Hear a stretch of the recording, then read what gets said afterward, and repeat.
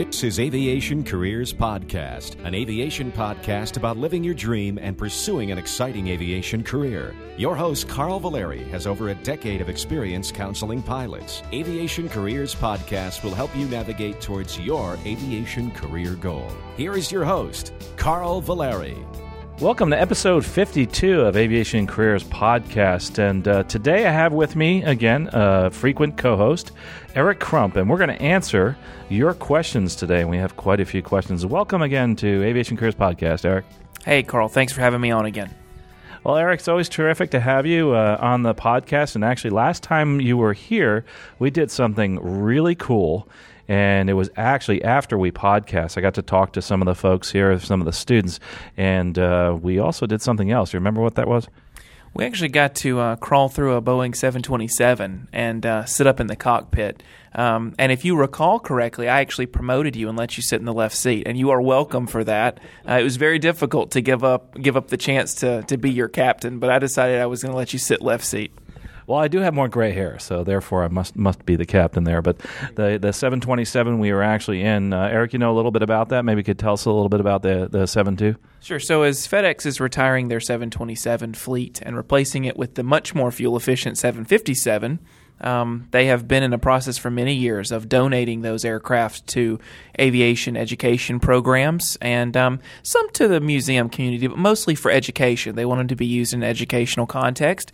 Usually they go to maintenance schools because it's obviously a working airplane and students get a lot of experience working with different parts of the airplane. For this particular one, though, it was donated to Sun and Fun, just right down the road from where we are right now, to serve not only Sun and Fun's partners here in this area, but really any student, any teacher that wants to come in and go through the 727. Cool part about that, and my one shameless plug for Sun and Fun, which is coming up in just a couple weeks. If you're here, the 727 is going to be open, so you can actually walk through it and get your own cockpit picture made, and so you can get in and experience what the inside of a 727 looks like, which actually was my first commercial airline flight in a 727. So I always like getting in them. It's a little flashback to the past. Well, that's cool. I actually used to commute on a 7.2, but hey, you know, Sun and Fun, by the way, if you get a chance, go to aviationcareerspodcast.com, and in the bottom right corner, you'll see Sun and Fun Radio. You can actually listen to past air shows and also listen to the current air show live if you can't make it to that. And, of course, you might be listening to this a year from now, and we do have pre-recorded all the different radio interviews we've had and shows that are at Sun and Fun. It's so much fun to listen to. You get to listen to some really interesting pilots. This isn't just about aviation careers as far as flying. It's about the passion for aviation, and we need to remember that. And that's what Sun and Fun does. It does promote the passion of aviation. I think that's wonderful. Well, Eric, I got to do something really cool. I did my first flight to South America and had a wonderful time, flew down from Fort Lauderdale down to Lima, Peru, and that was really neat. I've never done a lot of Central America, but no South America. But I didn't get to see in the past the canal, and it was incredible, the Panama Canal. And the Panama Canal is huge. You don't realize how big it is until you fly over it. And with all the ships on one end and the ships on the other end waiting to go through the canal, it's just a wonderful sight. Did it at night. It's all lit up. It's beautiful. I wish I could have taken a picture. But also going down to South America, one thing you don't realize is how big the Andes are. A lot of my flights have been, the Caribbean and also the Western United States. Some of their low hills are bigger than our biggest mountains here in the U.S., and it's just phenomenal. And there's lakes, actually, that are as high as our highest mountains here in the U.S., just amazing. So if you ever get a chance, get down to Lima. It's a wonderful place. One thing that really impressed me about Lima is the airlines are all brand new. All the airplanes are brand new. They have 787s, Airbuses, and 737s, and A330s. It's incredible the aircraft that they have down there. Well, that's my story. And I always like to give you a quick, what we're doing and what's been fun in aviation lately and in our jobs. We do get to see some really cool things hanging out at the airport. As a matter of fact, today while we're recording this, the B-29, we're at Lakeland Linder Airport. The B-29 is on the north side of the field, and they're giving rides. And that aircraft, actually, you can go online and find that. We'll have a link to that where you can actually get a ride throughout the United States. But it's going to be here in Lakeland till after Sun and Fun. So as you can tell, we're all excited about Sun and Fun. Can't wait till it gets started. Well, Eric, you ready for some questions? Absolutely. Do I get to say what I got to do? My fun thing? Oh, what'd you do today? I don't want to be excluded. I had a really cool week, too. So actually, it didn't happen today, but it never gets old. Last week, I got to cut the shirt tail off of one of my students, and I don't get to harass them all when they have a big aviation milestone, but I really love it. It's one of the things that I love most about my job, and it's funny because when the parents come in, a lot of them will come in for their first solo or something like that, and they're just like bumfuzzled by why we cut the shirt tail off. So I get to tell a story, I get to explain, and it's just really interesting to get to do that and just to see that. I mean, the students all keyed up and excited anyway because they just flew an airplane by themselves for the first time, and then everybody gets around them and cheers them on, and we cut their clothes off of them. Well, not all their clothes. It's not that kind of program, but cut their shirt tail off and just get to experience that with them. It never gets old. It doesn't matter how many times I've done it, how many students, and I didn't get to do his first solo for him. It was one of our instructional staff, but to be there to be a part of it, it's always fun. I enjoy it, and I love that look in their face. And for those folks that haven't had that experience yet, when you solo, normally they'll do that. They'll cut the back of your shirt off, and that's an old tradition. Sometimes what they'll do is they'll get somebody to write on the back of your shirt, make some kind of artist rendition of the aircraft. As a matter of fact, when I used to solo students, we actually had an artist on the field that would actually paint the aircraft on the back of the shirt for an additional cost, of course. Did a wonderful job, an incredible job.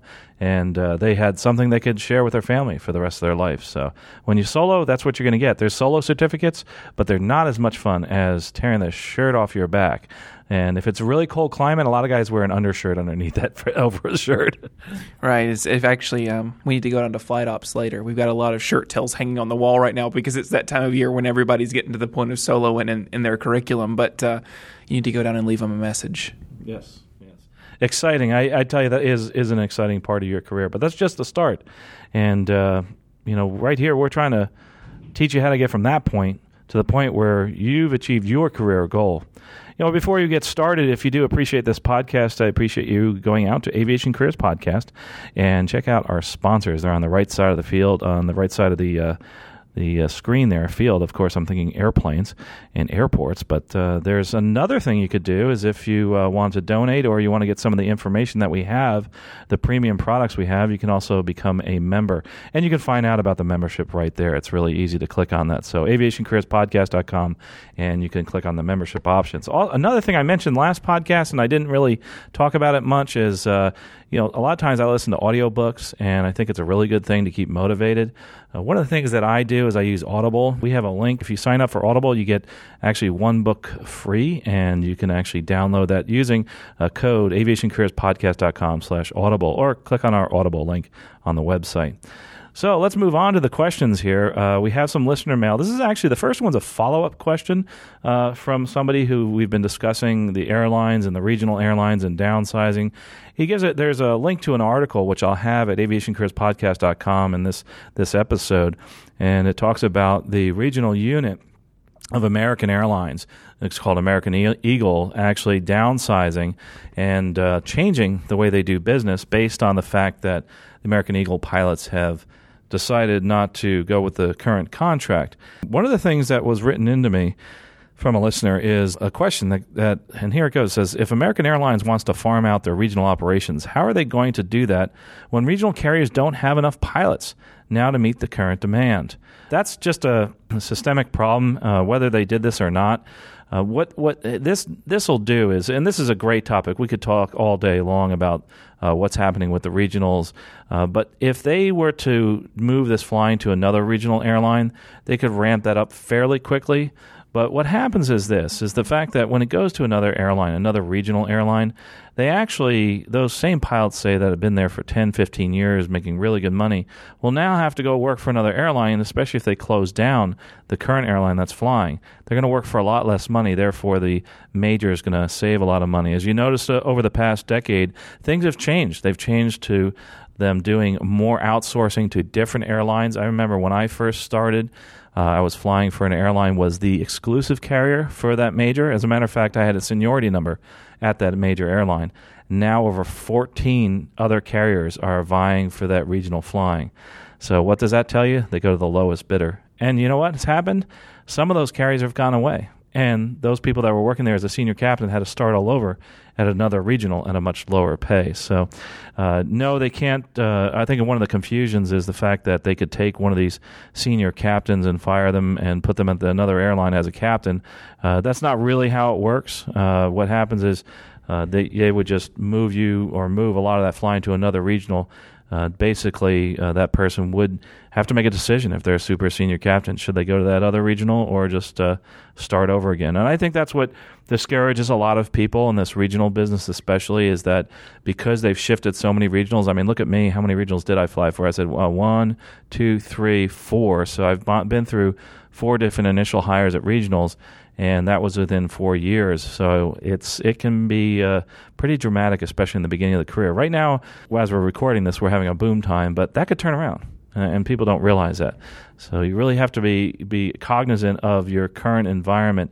But in reality, I know there's people that love certain regional airlines and want to stay there, but just realize that their argument at these regionals is that you're going to come work for them and you're just there to build time to move on to the majors, which is unfortunate that that's true, because there's so many regionals and so much flying that's going on that is really a lot of fun. I actually really liked flying at the regionals. I really, really liked it a lot. I miss doing the flying. I miss the short hops. That's part of it that I miss. I mean, obviously the paycheck's different, and the airplane's different. I love my job now, but I really miss that. So if I could do both, they haven't been able to do that for me. I'd like to do both, but that's just the reality of the situation. So you're probably not going to want to stay at the regionals forever. Again, this contracting is going to continue. I don't think that's going to change anything. Any comments there as far as what I've said, Eric? No, I'll say the contract model of the regional airlines is not specific just to regional airlines. When you look at the way we're doing initial pilot training now, my collegiate program, for example, is brand new. Nobody's going out and buying a fleet of airplanes and running that anymore. That all gets handled by contract flight training providers, because, and for a lot of reasons, there's upkeep, there's insurance, there's all sorts of things like that, where, in collegiate aviation anyway, taking on a huge cost when, as a state institution, I can't go find a couple $1 million to go out and buy airplanes and cover them under our existing insurance policy and things like that. So the contract model is not that far, and I think people look at it and go, oh my goodness, this is going to kill everything. If you look at just general business, a lot of your millennials will never work at the company that they work for. They work as consultants and contractors, and that's sort of just the new U.S. economy business model.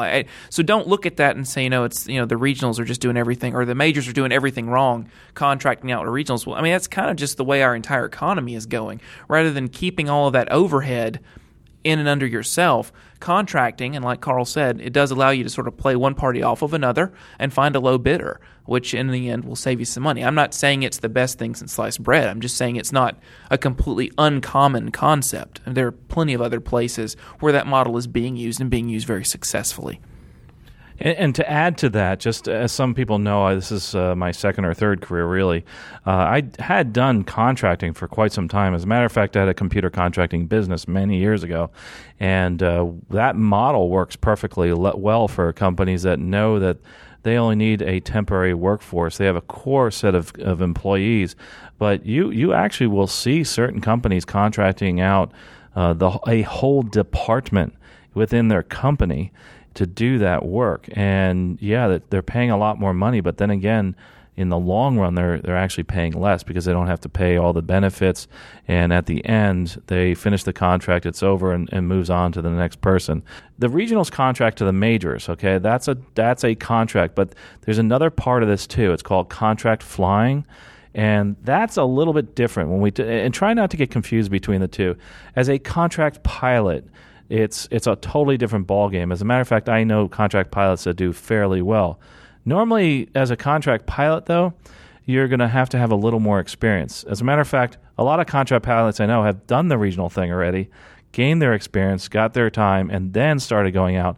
And they're getting paid quite a bit of money. I mean, there's jobs out there that you can pay a good $1,000 a day to do contract work. I also have done contract instructing, and I think you have also, Eric, where you can actually make some extra money as a contractor. And that's why when people ask, can I make money as a flight instructor, you sure can, and make pretty good money as a part-time instructor. Well, moving to the next question here. I appreciate that question about and comment about the regional airlines at American Eagle. This is a simple one. It comes from someone saying that, do you think that commercial aircraft will ever get sucked into the drone bonanza? I like the terminology drone bonanza. And you know what's interesting is, I've talked about having people on that are flying drones right now. The majority of them are under top secret clearance, or they've done it in the past, so they can't actually come on the show. So one may get clearance to do it, but they have to be real careful about what they talk about. I will say, though, within the military, the word is right. Bonanza is correct. Drones are being used for many different things, and there's a lot of folks, and you'll see some questions from folks that are actually flying drones right now, and they want to know how they can get back into flying the actual airplane. I don't think commercial aircraft will get sucked into the drone bonanza. The possibility maybe of cargo, but I don't see it anywhere in the near future. There's so many darn decisions you have to make.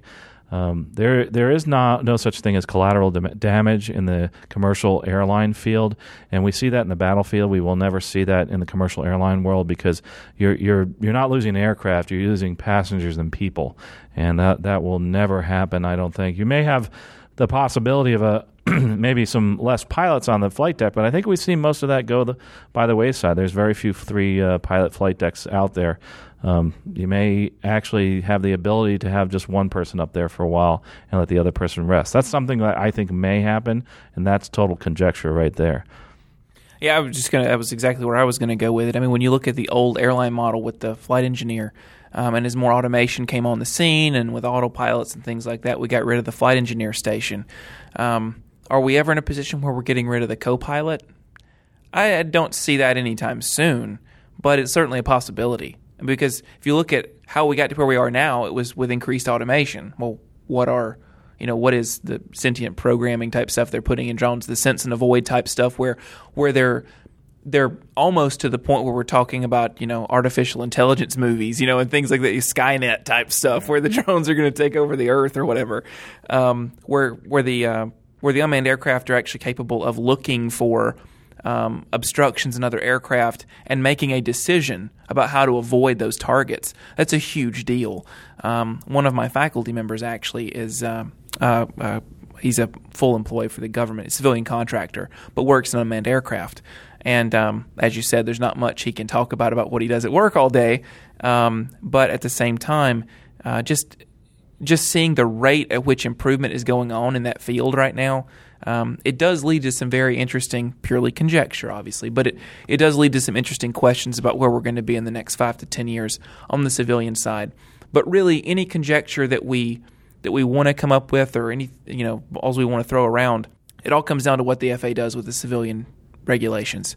Until we know what that looks like, what the training requirements are, what the operational requirements are, there's really no point in even having the conversation, in my opinion. I mean, it's cool to talk about while you're sipping coffee or whatever, but to even think about what it might look like or what the timeline would be, if we can't even, if we're getting to the point where we own the airspace from 1 inch above the ground all the way up to the moon, well, no, I don't think that's what the regulations say. And so, when we start talking about the civilian implementation of unmanned aircraft, that's going to bring up a whole plethora of issues. I think you'll start to see it first in your pipeline patrol and your aerial survey and stuff like that. Whether we're hauling people around with unmanned aircraft, not anytime soon. I mean, I wouldn't feel comfortable flying in an airplane where the computer is completely flying it. Although at the same time, knowing that that Carl is probably just asleep and the computer's flying him around anyway. No, I'm kidding. Just a joke. The automation is great, and as Carl knows, it really comes down to how the pilot uses the automation to determine whether it's a help or a hindrance, and that's especially true in general aviation.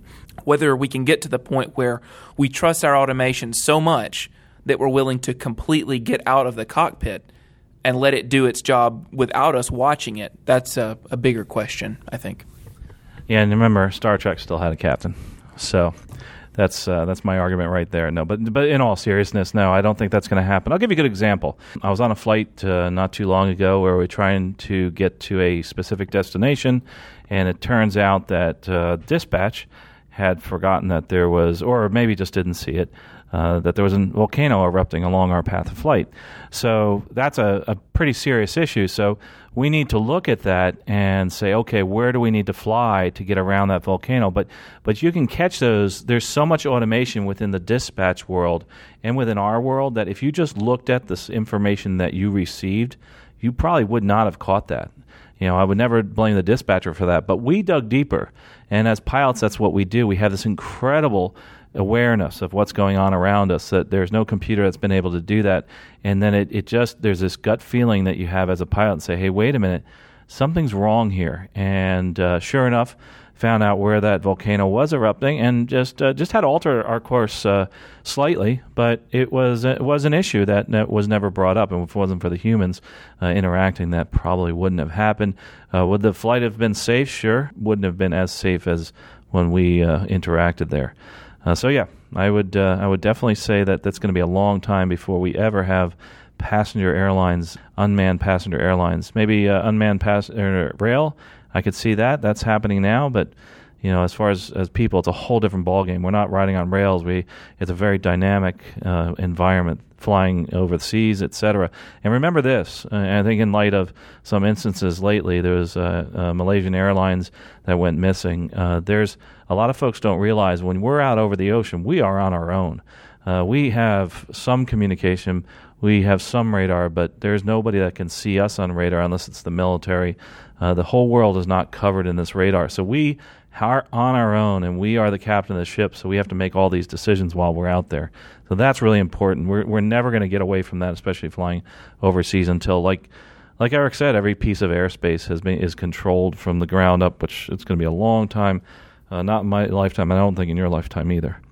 So that, the drones are out there. I think they're wonderful tools. I think they're really cool, and it's going to be quite some time till drones fly with other aircraft in the system. It's going to be a long time from now, maybe never, when we see drones actually flying passengers around. So I wouldn't worry about that. We're going to need pilots. The next question is from somebody from the last episode concerning networking in a corporate job.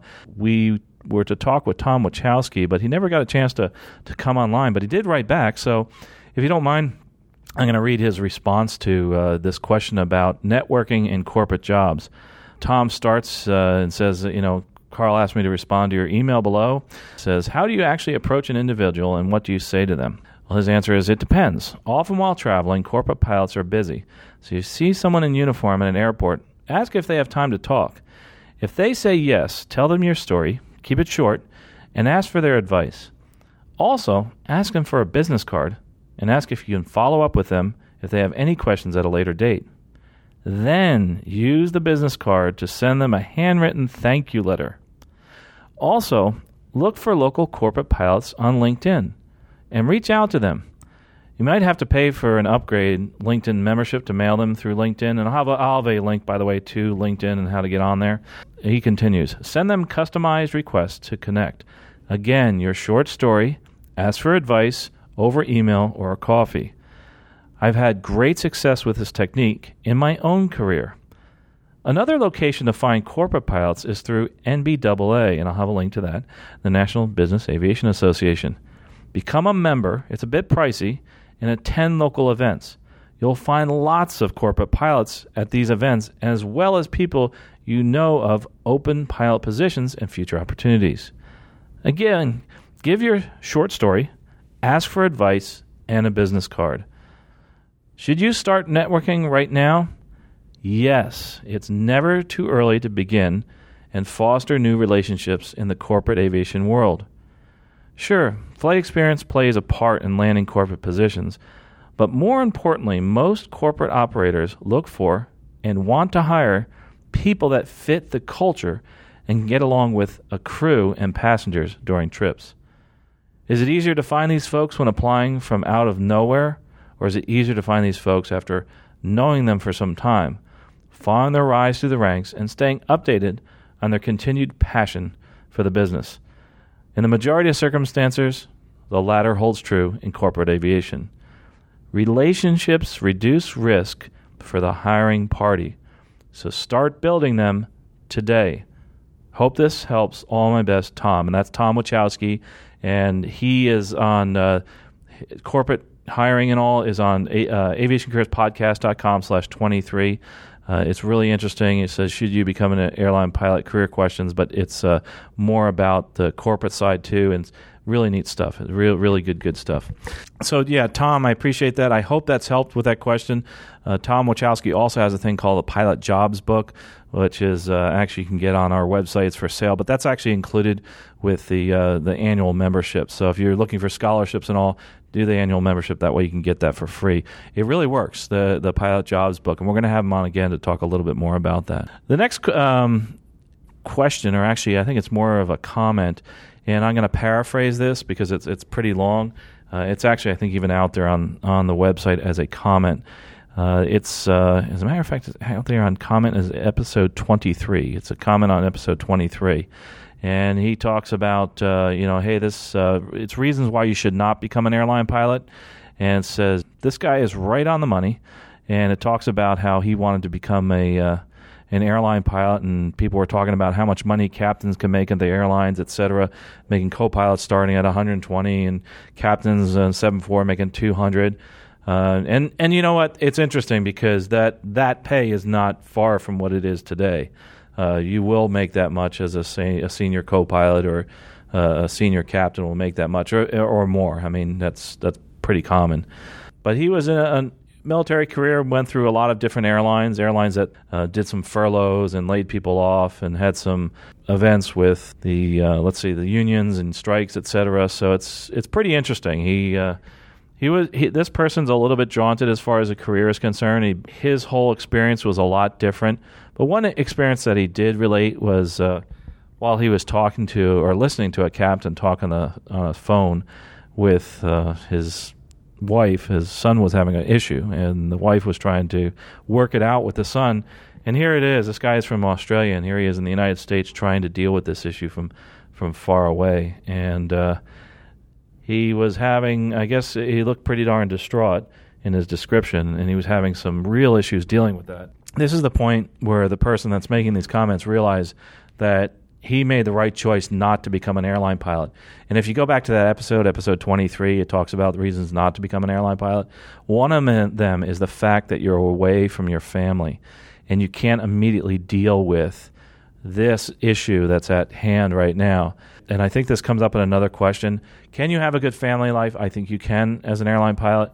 You just have to decide, what it is you want to do and how you want to change your life and your lifestyle. I'll give you a good example. People that commute, they're not going to be home as much. By commuting, I mean, say you live in Tampa and you work in New York like I was doing, that's a long commute. I now don't have to go as far because I moved my base, and it's been absolutely wonderful.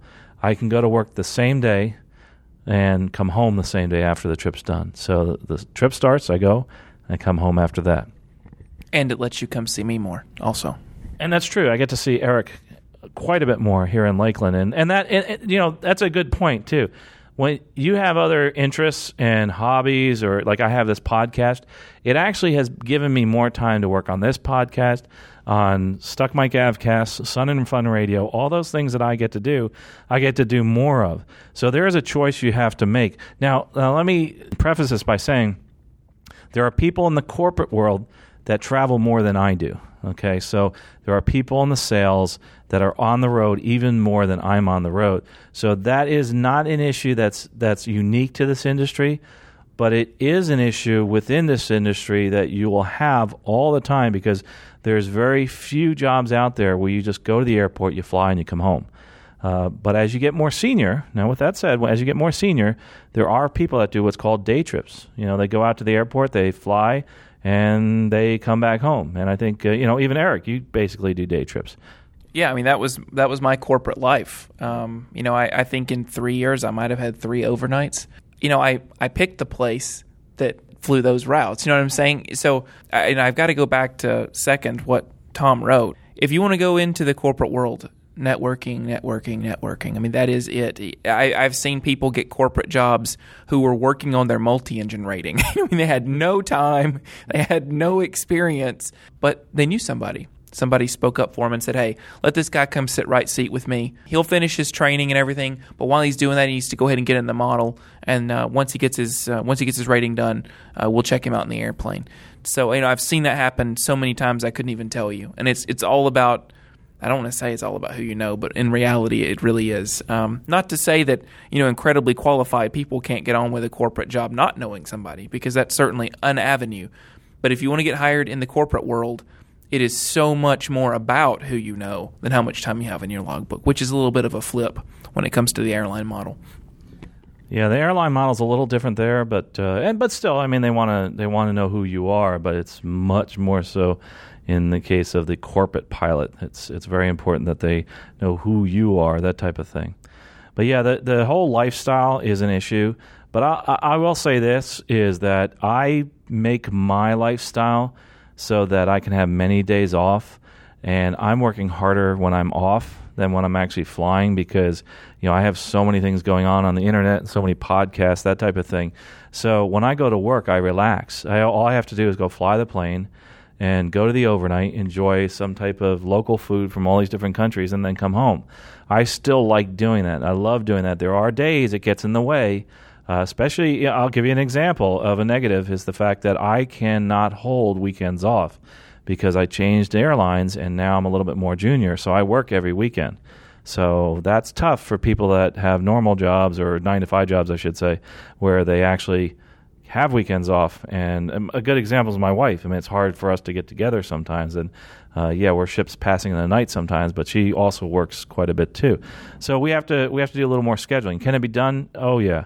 A good example is I have a friend that's a senior pilot, and he flies out on Friday night, and then he comes home Sunday night, and he runs a cement company Monday through Friday. And so he has that going on. So you can do a lot of different things. If you ever notice, a lot of airline pilots have a lot of other things going on because of the fact they can take time off. Then there's the flip side. Then there's the guys that just love to fly all the time and want to go on trips. We say we're away from our families, but one of the things you can do is bring your family with you. I mean, you can take your family. Say I'm going to Aruba for the night. I could take my wife with me and go to Aruba for 24 hours. So there are some positives there. Yes, there's negatives or positives, but I think that's true in any job. If you want to be at home every night, the best thing to do, I would say, is get a corporate job that you are home every night, or a flight instructor, do some kind of banner towing, whatever it is that can get you home every night. But flying for the airlines, they go places, and they go places far away. You're going to have to stay there. That's the fact. Yeah, and also, some people might want to get away from their family, which was never my experience. But, I mean, I know the guys who are like, whew, just another day and a half, and I get to take a 4-day trip. Whoa, I get out of here. It's funny you said that, because a lot of people, especially with new babies, and you can talk about this, I've never experienced the whole child rearing thing, but I see these guys that have kids, brand new babies, and they just can't wait to get to the hotel to have a whole night by themselves in some type of silence. And I'm sure that you can comment on that.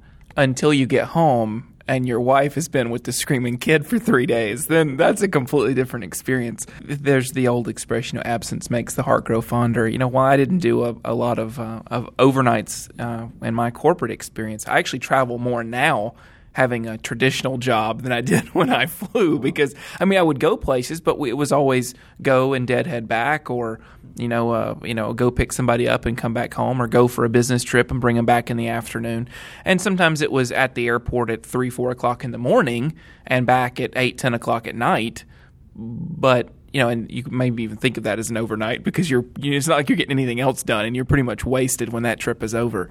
But at the same time, I mean, I know the guys who went into the airlines, they had a spouse who was active doing other things, and And so they worked better having their, they did their thing on their own. And then when they got together, it was just them. There was no overlap. Now personally, I like talking to my wife about what's going on with our kids and the plays my daughter wants to put on when no one else is looking. And I enjoy those conversations. There are some people who don't have those conversations and their relationships are stronger for it. We can podcast later about how to pick a mate, but if you're going to go into aviation, you have to understand it is a travel business. That's the whole point. That's why people do it. So yeah, there's going to be times when you're not at home. Even like I said before, when I was doing the corporate thing full time, I was in my bed basically every night, but I saw my wife more when I lived a state away and commuted home on the weekends than I did when we were living in the same house and I was in the bed every night because I was gone all during the day. So it's, there are trade-offs there. If I got to choose between day trips or, 3 days a week when I was doing overnights, I don't know. And there are different parts of my life where I would have chosen different schedules. But like you just said, that's the really cool thing about the airline model. Something comes up, life change or whatever, or you get tired of the schedule that you've got, you rebid, find something that you like, or you move up in seniority. You can change your base. You can do things like that. You can find, I really don't like living here anymore. Maybe we should move over to, California. Well, okay, let me rebid and see if we can get assigned to California. So it's sort of almost like the military model where you can get a transfer to a new base, and that's all based on a lot of other things, which Carl can speak to. But it does allow you some flexibility to live different places and see different things and have different schedules throughout your career, which for me keeps things from getting boring. Eric, I'm glad you brought up some of those points because there are people that are interested in aviation but don't want to fly. And if this has convinced you not to go flying or to get into other aspects, like we do talk about other careers, it's not just about flying here. A good example of somebody who's passionate about flying, gets to be around it all the time, is a good friend, Jamie Beckett, and he actually is another person who, just like Eric, gets to be around aviation, has found his niche, and he gets to be around passionate aviators all the time, and that's really, really cool. I know that in the airline worlds, it does turn into a job for some people, and just like other jobs can do, and they're pretty miserable, but it's tough to leave that job. Here's what happens, though. When you get to be a senior pilot and you're making, six figures, $200,000 a year as a senior captain, it's tough to leave that job for something paying a heck of a lot less. So they feel trapped. They feel trapped by the money, and I can understand that because now they realize it's just a job to them. But what happens to some people, like it happened to me, I was getting a little bit burnt out, is I got involved in something else. I started helping kids. I started helping people, that have lost their jobs in aviation, helping them find other jobs, and that totally changed my life. And that's the reason I started this podcast about 12 years after I started doing that. And that alone kept the passion going. But I have to also say that even if I wasn't doing that, I said to myself, how would I keep my passion going just as an airline pilot flying from point A to point B? One thing that I do is I try to figure something to do when I get there. I get very excited about one thing that I'm going to see when I get to my destination. When I was going to Peru the other day, I didn't mention I actually got to try ceviche, and that they're very famous for the ceviche, and the seafood is absolutely incredible. And just to be able to do that is wonderful, and to be able to actually see things that I have only seen in pictures, that was another incredible thing. And you get comments from the people that are actually from there. As a matter of fact, I'm going back to Lima tomorrow, and I'm flying with a gentleman who is from Lima, and he has a house there, and so I'll be able to learn a lot more about their culture and about their history, and they're very proud. So there's just one thing. I'm not only flying a plane, I'm learning so much about the world. Is there an empty seat on that flight maybe you could hook me up with? There is. As a matter of fact, we're seeing a trend here, Eric. I scratch your back, you scratch my back. We can make this work, Carl, I'm telling you. Yeah, that's another benefit, by the way, of the airlines. We talked about that before, is the jump seat privileges, but also you get this thing And it's called a buddy pass. Most airlines have it, where you can give it to your friends and family. Some people joke that you give it to your enemies, because if you give them a buddy pass, they can never get to their destination. Because when you're flying on a buddy pass, everything is based on your seniority. It's also based on the level of the pass. A buddy pass is usually at the bottom, and that's the ones you give your friends. And if the plane is anywhere near full, they're probably not going to get on. But there's always the joke with one airline. They talk about leaving Honolulu. About once a week, they dust off all the pass riders, because that's how long they've been sitting there trying to get back. So jump seating, buddy pass riding is not always the best way to go. But with that said, I usually pick destinations that are wide open at different times of the year, and it usually works out fairly well. All right, moving on to our next question. It talks about bridging the gap. It says, "Hi, Carl. Love your podcast. It's a great way for me to fill my long commute to and from work each day. I'm 30 years old and live by the beach in Sydney, Australia. I work as a corporate sales executive.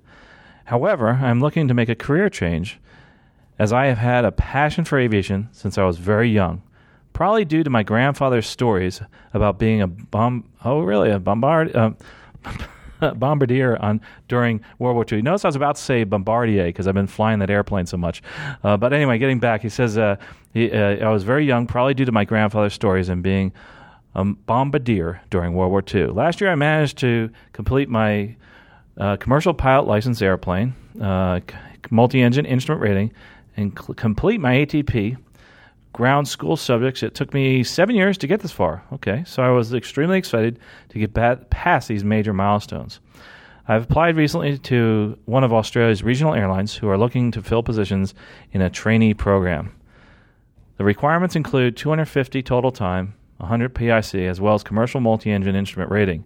During my Christmas break, I did about 15 hours of flying in a Duchess to build the time needed for me to reach the minimums needed to apply. After about 10 days after I submitted my application to the airline, I received an email saying, "Thanks for your continued interest in working for blank."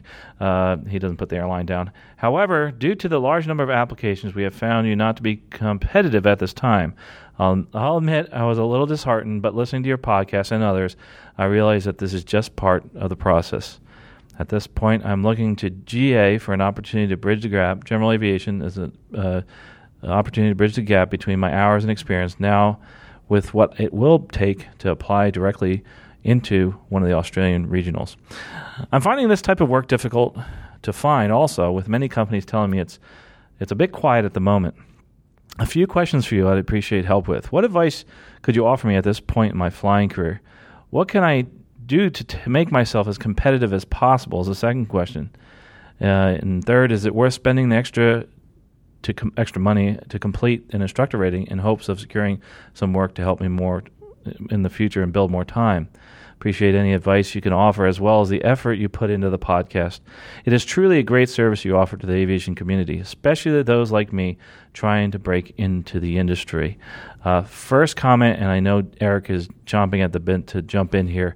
You are on the right track. Do not be discouraged. I can't tell you how many emails I get just like yours. People that look at just the minimums for the airlines and they realize, gosh, they can get hired with those minimums. Yes, that's true, but airlines are not just looking for the minimums. They're looking for competition, and if there's other people out there that have more hours, that's what you're competing with. I would say, before we talk more, because the other part's going to be a little bit longer, the discussion, I would get the instructor rating. Always get the instructor ratings, as many as you can, because every time you sit in an airplane, you can teach, and there's many more opportunities it opens up for you to teach. The multi-engine, the single, etc. I have a friend of mine, great friend, who for years would not get his multi-engine instructor's rating, but finally, after me convincing him, got his multi-instructor rating. Within about 6 months, he was flying corporate.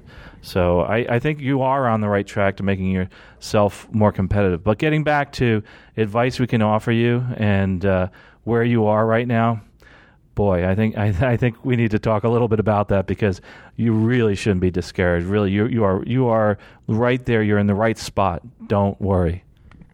I completely agree.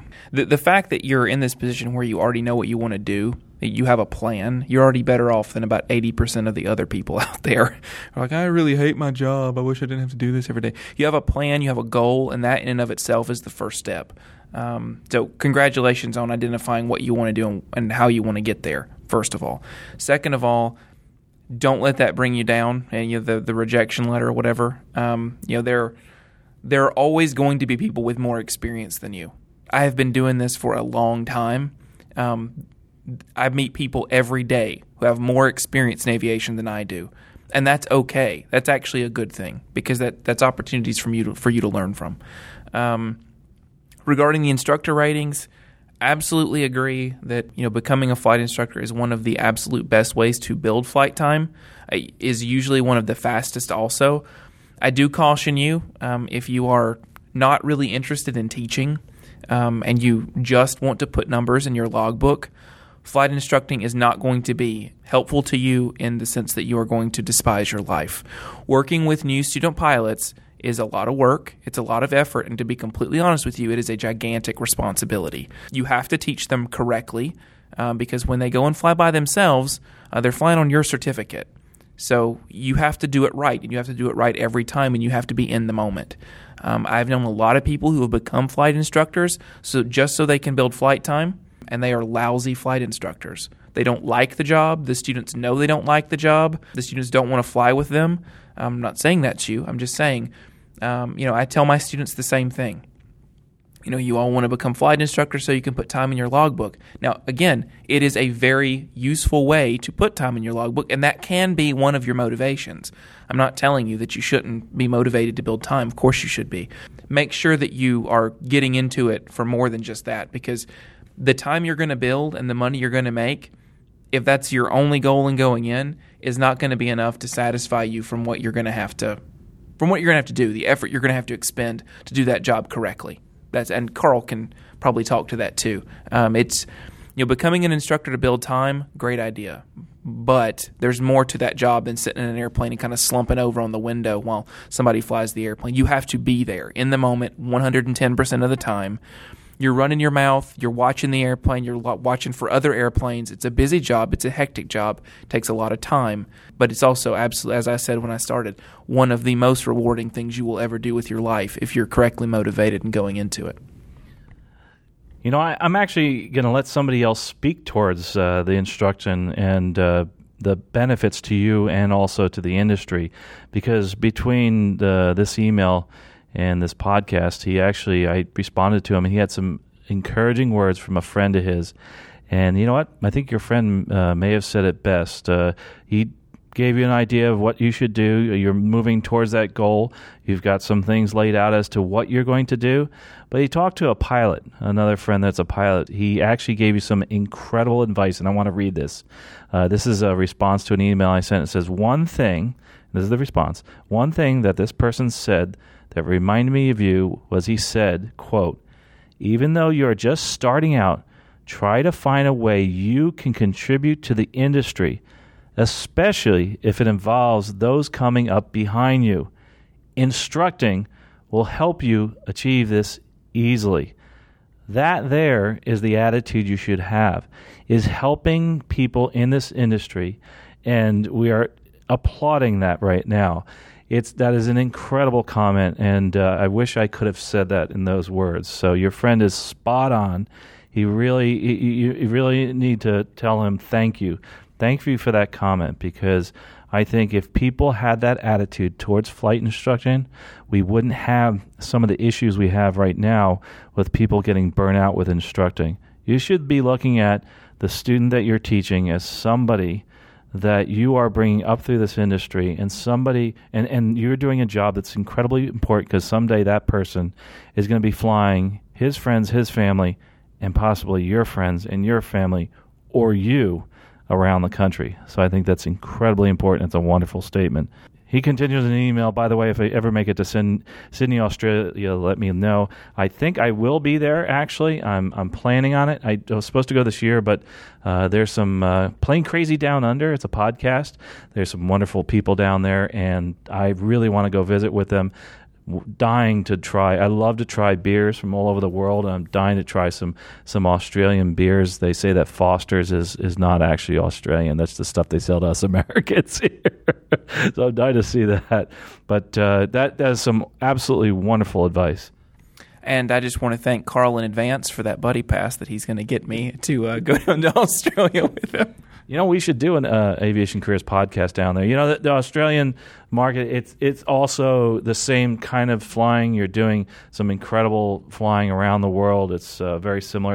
As a matter of fact, we've worked on a few interviews, I should say, down there, and they'll be coming up here shortly now that I have somebody helping out. By the way, I have somebody helping out with the scholarships, but they're also that assistant, his name's Russ, is helping me with other things like your comments and questions. Keep them coming in at feedback@Aviation Careers Podcast. By the way, too, if you have a story that you want to tell, send it in. We will take out, like we do here, take out your name and your situation, and I really think that you should do that. You should actually send that in to encourage other people. What is it you've overcome? Not just one step. What step have you made? I always tell people to write in, please let me know what step you've taken. Well, what have you overcome? And how did you do that to get further in your aviation career? I think that would help me continue on doing this and also help other people continue throughout your career. So this is a wonderful conversation that we can have. Again, it's been really wonderful for me to be able to bring this to you as we approach 100,000 downloads, and it's a wonderful milestone here. So hopefully the next 100,000 will be just the same and have some more impact on people's lives. Here's another question. Moving on it comes from actually a friend of mine wants to know what he needs to do. Okay, what he did is this: he left the airline industry and he got into another of my favorite industries, and it was in the food and beverage industry, and he absolutely loves that, but you know what? He left, just like a lot of people say, I'm sick of flying, I want to get out. They get out, and they realize they loved flying, they miss flying, and he wants to get back into it. So, he wants to know this. Should he go the regional or the corporate route? And given the opportunity, what should he do? Because he has an opportunity to fly a corporate aircraft. What do I think? Well, personally, it really is helpful to have the Part 121 experience that you'll get at regional, the airline experience. I will say this: there are some airlines out there that do like corporate pilots, and especially if it's a very customer-oriented type of airline. There are those out there, and they really enjoy corporate pilots because they interact well with the passengers. Some airlines, they don't interact quite as much with their passengers, so it's not as big of an issue. I've said in the past that some airlines have an issue with verifying your time, especially as a co-pilot, but that isn't always the case. But there are some people, and there's a few of them, that think that you're padding your logbook or whatever when you're a corporate pilot and you're just swinging gear. And I don't think that's always true. I don't think we should look at it that way. But yes, you should go the regional airline route and get back into the airlines as quick as possible, or get hired by a major as quick as possible. I know a F-16 pilot who left the industry for about 10 years. He's a computer consultant for 10 years. Went to work for a regional airline, flying a regional jet, and then went to the majors. And this is an F-16 pilot that had a lot of experience, and now he's back at the regionals and over to a major. And I think that's the best way to go. Any comments there? It's hard for me to really. That's a tough one. Jeez. I love flying corporate. I'm a fan of corporate flying. I actually got a ridiculously good offer a couple of months ago to go fly a King Air C-90, which is a great airplane. And, at another time in my life, I would have snatched that up in a heartbeat. But I love what I'm doing now. I couldn't imagine doing anything else. When you're looking at coming back into aviation and you're looking at, do I go to the regionals or do I try to go corporate? If you've got a sure thing corporate, in my opinion, I would do it. Just because at the onset, you are more than likely, and by more than likely, I mean like 95% probably going to get paid more than you're going to get paid starting out at the regionals again at the bottom. And, get your recency of experience back up, get back in the flow and then make a decision. That's my advice, but don't take me to the bank on that one. That's what I would do. That's good advice, Eric. I like that. Okay, moving on to our last question, actually, before we have to get going here. And we're almost at that hour mark already. Can you believe that? Gosh. By the way, there are more questions. I know they've been sent in. I will get back to you on those. And what I try to do is write you a short email and then include it here in the show. The next one's going to be a little bit different. It comes in from somebody who's in the military, and we're not really going to talk about his personal background other than he flies unmanned aircraft and was a fighter pilot at one point. Actually, there's more than one of you that have written in about this question, and your specifics aren't exactly the same, but one of the things that is the same is the fact that you want to know what to do should you apply to the airlines even though you don't meet the minimum. So we'll talk a little bit about that. Prior to even getting the 1,500 hours, because he had heard on this podcast and other places that even though you don't have the minimums, you should apply just to get on your radar. I will say yes, you better apply, because it's a fact that certain airlines, obviously the regionals, will hire you without the minimums and say, okay, you need to get your minimum 6 months to a year from now, but we need you, so we'll hire you. Definitely get on their radar. As a matter of fact, there's a push right now to hire veterans, military veterans, and that is beneficial to the company, and that's beneficial to you. So whenever you see a military job fair pop up, I would definitely go towards that. As a matter of fact, I'm working right now with an individual about military jobs and military fairs. I think there is a website out there that has some of them, but it's not quite as complete as I like, so I might start doing that also with the scholarships, is putting it towards a listing of different military job fairs that are out there. Those are wonderful. You can go in there and talk to the folks that have been in the military that are doing the jobs that you want. By the way, those job fairs, we talked about piloting jobs. There's a lot for mechanic jobs and other control jobs out there too. As far as air traffic control, of course, the FAA has some really good job fairs. So I'll try to get a little bit of that together for you. That's a new project for us, and we'll see what we can do there. Just on the subject of job fairs, while it's on my mind, 2 weeks from now, 3 weeks from now, whatever, I can't do math. When you get to Sun and Fun this year, Wednesday of Sun and Fun, which would be the 3rd of April, I believe. Is that right? Think so. 1st through the 6th. First through the 6th is the show. It starts on a Tuesday, so Wednesday would be the 2nd. Okay. Sun and Fun is having their first ever college and job fair, which is a huge deal. Lots of vendors coming in to talk about job opportunities, and also collegiate institutions talking about training opportunities within aviation. So pilots, mechanics, dispatchers, the whole gamut. And if you want more information about that, go to Sun and Fun's website and look it up. But while we're here and we're talking about the opportunity to go out and see who's hiring and get to exchange give a resume, have a conversation with a recruiter. And again, just like the person who wrote in earlier, it's not always about getting a job that day. It's just as much about the experience and the practice and understanding how it works from the inside. I think you'd find that useful. So if you're going to be at Sun and Fun anyway, and you're kind of in that market, you might want to think about coming in for the college and job fair. Great point. As a matter of fact, if you're going to continue to go to Sun and Fun, I think they're going to continue that for years from now. So if you're listening to this for a year from now, definitely look up on Sun and Fun's website. They have a lot of different things out there. There's a lot of job fairs for military folks. As a matter of fact, another thing too, I'd like your opinion on this, the military folks or anybody really that's listening. We're thinking of moving more towards another section of the website. I talked about job fairs and things like that, just military and the military transition. Let me know if you'd like that, if you'd like to hear more about military and how to transition from flying fighter, from flying tankers into the career field as far as what's unique to the military pilots. I've worked with a lot of military folks in the past trying to find them jobs, especially the ones that went from the military to the airlines and then were furloughed. Those are the people that I've talked to and worked with. Fortunately, most of the folks I've been able to work with in the past got jobs back in the military. Some didn't want to go back or couldn't go back, and they went to flying jobs that were in civilian world, and it was wonderful. They absolutely loved it. So I'd like to hear your feedback on that one. What's interesting is this, for those of you listening that aren't in the military, is that as you can tell through these questions, you're looking at fighter pilots and you're looking at tanker pilots right in and wondering what they should do as far as leaving the military and transitioning. The same questions they have are similar to your questions if you're in the civilian world. What do I need to do for my next move? And that's what we're trying to help you do here. But what's important is you have to figure it out for yourself. We give you many suggestions here, but there's a lot of things that are involved in your life, in your unique situation, which might tell you, no, I don't want to leave the military. I occasionally say, my wife was in the military for 8 years in the Navy, and there are a lot of times she says, boy, I should have stayed in, and we look back at it and say, gosh, I should have got my retirement. But then again, she wouldn't have been able to be where she is now.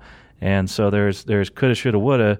But if you feel that that's what you want to do is stay in and get your retirement, that's great. But you look at the people and your friends going out to the civilian world and flying for the airlines, that actually is a great lifestyle. And they're growing. The population's growing. The military has been, from everybody that I've talked to, my friends in the military and even you that have written in, some of my roommates, they've said that there's a lot of shrinkage as far as the number of people flying airplanes. My buddy flying an A-10, he said, you know what? The only thing they're doing in the A-10s right now are training flights. They're not doing much more with it. As a matter of fact, they're going to phase those out eventually. So, yes, the things that you're going through as a civilian, you're doing the same as a military pilot. If you're a military pilot, boy, you have a lot of decisions to make. Do what's best for your family.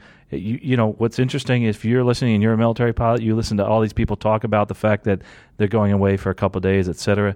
You go away for a lot longer, and you stay away, and you don't have the constant contact that we have as civilians. So that is something that you have really given up for this country, and I really do appreciate that. And this is our way of giving back. You know, I didn't actually serve, even though I was born in a military hospital. I didn't actually serve in the military, but this is just our little part of giving back and appreciating what our veterans have done for us, and have kept our country and this world, most parts of this world, free, and have given us the ability to grow an economy and to have the freedoms we have here. And don't ever forget that's what you've done and been a part of. And I really appreciate that. Moving on to I responded to this person in an email. One of the things that he talked about as far as finding jobs online were some websites. I'm not really going to mention those websites because I haven't vetted them, but there are a couple out there that have the gouge, quote unquote, for different airlines, and they're pretty cool out there. I'll mention one, Airline Pilot Central. That's kind of cool, but we're gonna. There's other ones that I need to look at and vet those and make sure they're good. I'll give you some links to those. One thing they have to understand is a lot of these bulletin boards that we listen to, they can actually they can be a lot of ranting that's going on there, and I think we've warned in the past that try to talk to somebody who's not somebody who's hiding behind or who's using, I should say, not hiding, using an anonymous name, because sometimes the truth comes out when you're using an anonymous name. Sometimes it doesn't. So that's the risk you take with an anonymous name there. There was another thing that this gentleman talking about the person that moving from the airlines on. We don't have much time, but I do want to answer this one here. He has a question about airline training and pay. And wants to know if it's by the hour, and should he plan on a few months at lower pay than a first-year officer, that type of thing. Okay, so here's the answer to that in a nutshell. It depends. It depends on which airline you go to, but in general, you're going to get paid your first-year pay from day one. There are airlines out there that don't do that. There's airlines that give you what's called a stipend and training pay, so you might just get that training pay when you start, and that training pay is pretty dramatically low. People told me I got paid, I didn't even know it, on my first paycheck when I started with the airlines. So just to give you an idea how low it is, I was like, wow, that won't even pay a car payment, that type of thing. So yeah, in the training environment, you just got to be ready for that. They call it the salad days. They've called it for years that way. You're always going to make low pay in the beginning. So be planning for the fact that you shouldn't be buying that new boat, or that new airplane. If you heard me on here, I've sold everything. I sold the plane, the boat, the motorhome, and honestly, it was a relief too to get away from those payments. But because a lot of times you start making more money, you start spending more money. So I really appreciate that. I do appreciate all these questions. Eric also loves these questions that we put in here. We're going to give you an opportunity to ask more. We're going to have to stop here because it is at that hour mark. And of course, when Eric and I get started talking, we can talk on for hours and hours and hours. One thing I want you to do is do two things for me. Number one, think about what you could do as far as your next step towards your career goal. Make that step. If you want to share that with us, go to aviationcareerspodcast.com/contact page. You have any feedback, just send it to feedback@aviationcareerspodcast.com. The easiest way to contact me, again, is just go to Aviation Careers Podcast. If you have any questions or you want to try to actually schedule an interview, say you're somebody that's listening to this that has something that they want to contribute, not just a story that you want to write in. Say you want to contribute and tell your story, and we've had that happen with past guests, and you want to be on here, we'll do that. If you're in a position where whatever you're doing has to be kept secret, write us, and we'll share that information, but not your personal information or anything about that situation. Say you're a UAV pilot and you want to share your story, and you don't want to reveal your employer or the government agency you work for, we can do that for you. Again, go to aviationcareerspodcast.com/contact. And if you like this podcast, think about becoming a member. Think about signing up for our annual membership. We do have a lot of things coming down the pike. This is a really, really exciting venture for me. As a matter of fact, when this comes out, we're recording this a couple weeks in advance. We're going to have I won't give it away.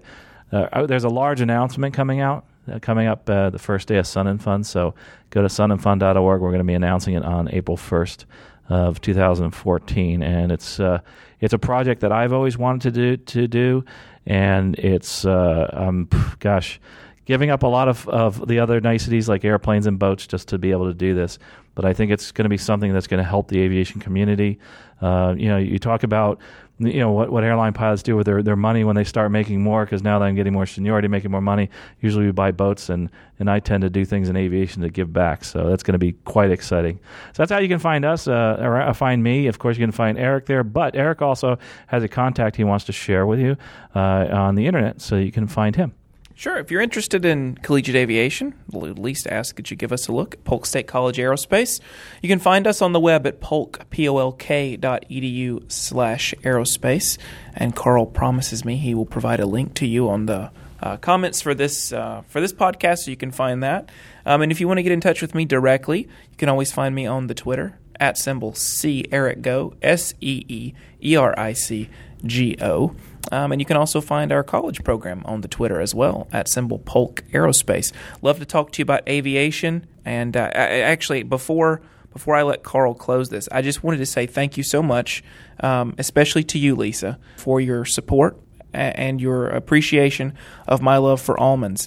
I have received tons of user feedback from my last podcast with Carl, where Carl just completely dashed all my hopes as a human being in the future of humanity when he said that he did not care for almonds. And I want to thank you, Lisa, especially, and your fellow compatriots who were compassionate about my love for almonds. Now Carl's laughing under the table over there. Thank you, all of you guys who write me individually. I really appreciate it. I do like the ability to correspond with you on a more personal level. I like talking to Carl, and you can benefit from the information, but I love being able to have that dialogue.